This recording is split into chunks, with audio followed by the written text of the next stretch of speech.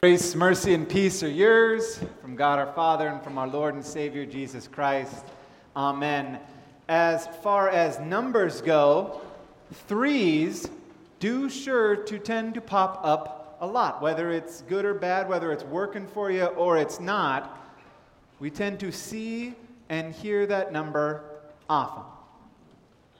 Three's a crowd, or being the third wheel. Leaves of three, leave them be. Yeah, that's poison ivy. You want to look out for that stuff. How many coins do you throw in a fountain when in Rome? 3, very nice. Primary colors? 3, very good. Nursery rhymes or songs? Well, we know there's 3 little piggies. We know that there were 3 bears. And no one to this day has ever seen just 1 or 2 French hens. There is always 3 French hens. With people, 3 musketeers, the 3 amigos, Harry, Ron, and Hermione, maybe even the Sanderson sisters. I could go on forever when it comes to 3 people. Going out for a good time? There better be 3 rings at that circus, sir. Also, watching a movie with Pastor Bob, you can't bring 1, you gotta bring 3. Fistful of dollars, a few dollars more, and the good, the bad, and the ugly. There were 3 Matrixes, there were 3 Lord of the Rings, 3 Back to the Futures, and only 3 Indiana Jones. We refuse to acknowledge the 4th one, though we will accept the ride. Now, and of course, unless we forget where we see 3 as an important, powerful, and special place, the BLT. Now, if you are still wondering, what should I bring for the snack for the big game? Leave the Buffalo Ranch at home. You don't want that. We don't want wings. Dare I say, we don't even want pizza. Show up with a plate of BLTs. That stuff will get demolished, and you will be the Super Bowl MVP. I promise you that. Now, I know we're at church. Maybe you're thinking you probably should have said Father, Son, and Holy Spirit, but technically they're one, and I didn't want to get into trouble. But I'll tell you what. We have 3 readings, right? Old Testament, Epistle, and New Testament. Let's look at all 3 and see what we can pull out. Now, our Old Testament, get out your bulletins. What are you doing? Bibles, bulletins. Here we go. Now, our Old Testament text comes from the book of Jeremiah, which in your Hebrew text for you, it is the longest of all the prophetic books. In fact, the book of Jeremiah is actually longer than all of the 12 minor prophets combined. And in it, we get this wealth of historical and biographical material on Jeremiah. In fact, the prophet basically bears his souls when he is praying. And it's a personal book for sure, and for good reason. See, Jeremiah ministered during the turbulent years surrounding the decline of the Assyrian Empire and the rise of Babylon. And he himself would see the destruction of the city and of the temple. And our text today introduces us to the prophet at the moment of his calling. And what stood out to me, if we're going to pull one thing out of our first text, is words. God's words. There is no doubt that God put his words in the mouth of Jeremiah. God's word for Jeremiah was powerful and self-authenticating. It could not be restrained. In fact, at one point in chapter 20, Jeremiah writes this: "If I say I will not mention his word or speak any more in his name, his word is like a fire in my heart, a fire shut up in my bones. I am weary of holding it in. Indeed, I cannot." He describes God's word as a hammer that smashes the rock, the consuming fire in the straw. And as our text states today, the word can be used to uproot, to tear down, to destroy, to overthrow, to build, and to plant. And God's word gives us meaning, gives us uniqueness, and gives us purpose. You see that part, before I formed you in the womb, I knew you. Some translations say, before I formed you in the womb, I chose you. And he goes on to say, before you were born, I set you apart to do. How powerful those words are. Doesn't matter how young you are or how old you are. It doesn't matter if you don't think you're good enough. Doesn't matter if you've done unspeakable things. Doesn't matter if the world doesn't deem your profession very high. Doesn't matter how many followers you have on social media. What matters here are the words, I chose you. I have set you apart. I will be with you. I have plans for you. You are mine. These are the words of God to Jeremiah and to us. Words that remove fear from our heart and bring peace to our mind, a transcending peace. And as you look at this text, I would ask you,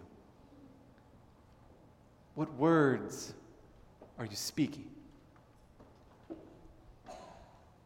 What words are you speaking, and also what words are you hearing?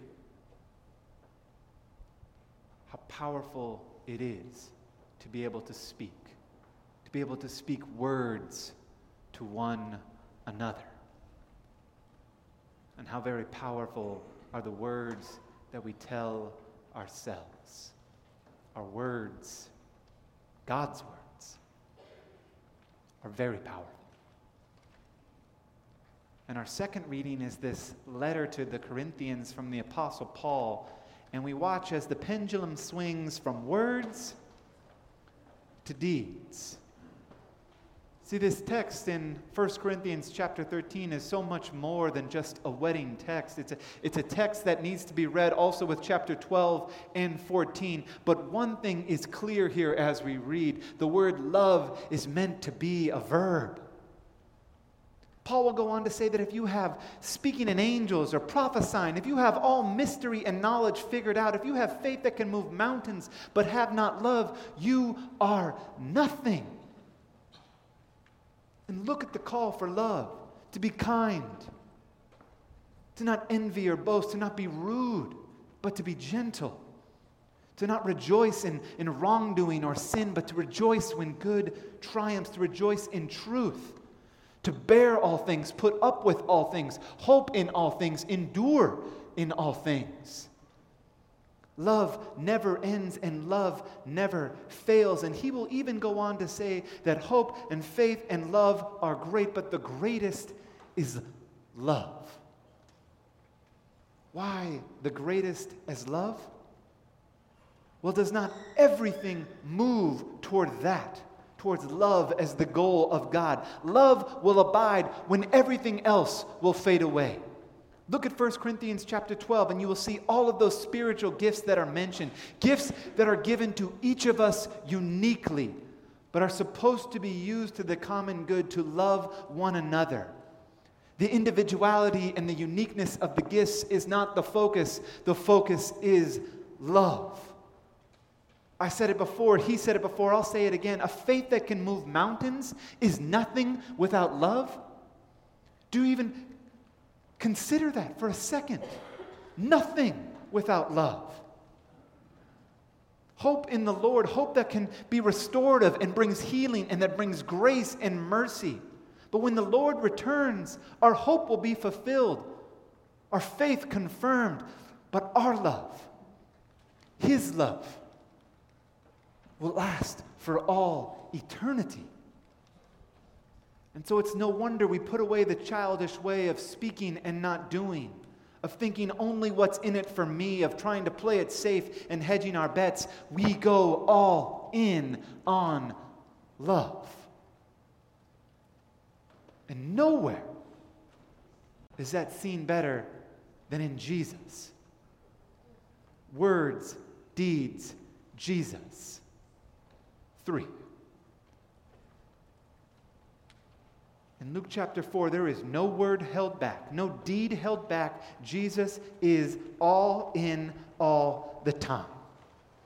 And if you remember, he went to Nazareth first, and they wanted to stone him. And yet here in Capernaum, we see an entirely different city with an entirely different tale. They want him to stay. They don't want him to leave. And you see it in 32. They were amazed at his teaching because his words had authority. Picked up again in 36 in case you missed it. All the people were amazed and said to each other, "What words these are!" With authority and power, he gives orders to impure spirits, and they come out. Words of authority. This is not that scene in the Gospel of John where the temple guards come bumbling back and saying, nobody's ever spoken the way this man has.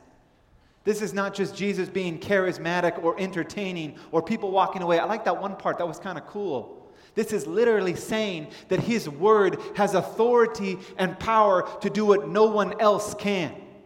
To cast out demons, to heal the sick, and eventually to forgive sins in the next chapter. When words are connected to Jesus, lives are changed. And we get to live a life that is regularly hearing the word of God. A life that is regularly reading the word of God. A life that we get to speak regularly the word of God. Let his word consume you, and all of your authority, all of his authority flood over your life and wash over you. And then it gets to the deeds. Look at it. At sunset, verse 40, the people brought to Jesus all who had various kinds of sickness, and laying his hands on each one, he healed them. The touch he gives, laying his hands on each one. The touch means it's personal. He's not just up there shouting, you get a car, everybody gets a car. He comes to each one. Each one is known. Each one who God foreknew before they were even born, formed in the womb. Now corrupted and broken because of sin and pain and sickness, get reformed in Jesus Christ. Is it not the same for us? His death, his resurrection, his salvation is personal for each and every one of us. Each of us baptized and called by our name, given his name. Each of us coming in the line to receive his body, his blood. And if you jump back up, did you catch what the demon called him? The Holy One of God. They used to call the priests the Holy One. And the job of the priest was to separate the unclean from the clean. And what we see in Jesus is that by his words and by his deeds, he removes the demons, he removes the sickness, he forgives the sin, and what is left is the person, and he brings them into the body, regardless of where they were born or what their status is. He brings them in. By his words and by his deeds alone, unclean, clean, sick, healed, lost, found, and dead, brought to life. And then there's that final piece, 42 to 44. They want him to stay. They try to keep him from leaving. But in verse 43, I must proclaim the good news of the kingdom of God. No, there's no definition for the kingdom of God here in our text or in any of the Gospels. None of the writers bothered to define exactly what it means. They simply show it. It's a little bit like prayer there. There's no definition on what prayer is. It's just how it looks, how to do it, and the power of it. Same with the kingdom of God. It's shown because the kingdom of God is where the presence of Jesus is and where his words and his deeds are done. There is the kingdom. And today, because the kingdom of God has come to us, because we live in the kingdom of God, because we participate in it, I say we be like Peter's mother-in-law, who when Jesus came to her, words and deeds, she got up at once and got going. So I'll ask again. Who do we need to bring the word of God to? Who hasn't heard the word that can build up, that can encourage, that can give life in his name, that can give hope? And who needs us to be the hands of Jesus? Who needs the love that God has uniquely brought to each of us to be able to uniquely bring in a way that no one else can to another? And if you're sitting there saying, I need that word, and I need that love, then rejoice. Because the kingdom of God, the presence of Jesus has come to you as well. And He is with you. Let His word fill you. Let His deeds support you. And rest in His presence. Jesus' words and deeds.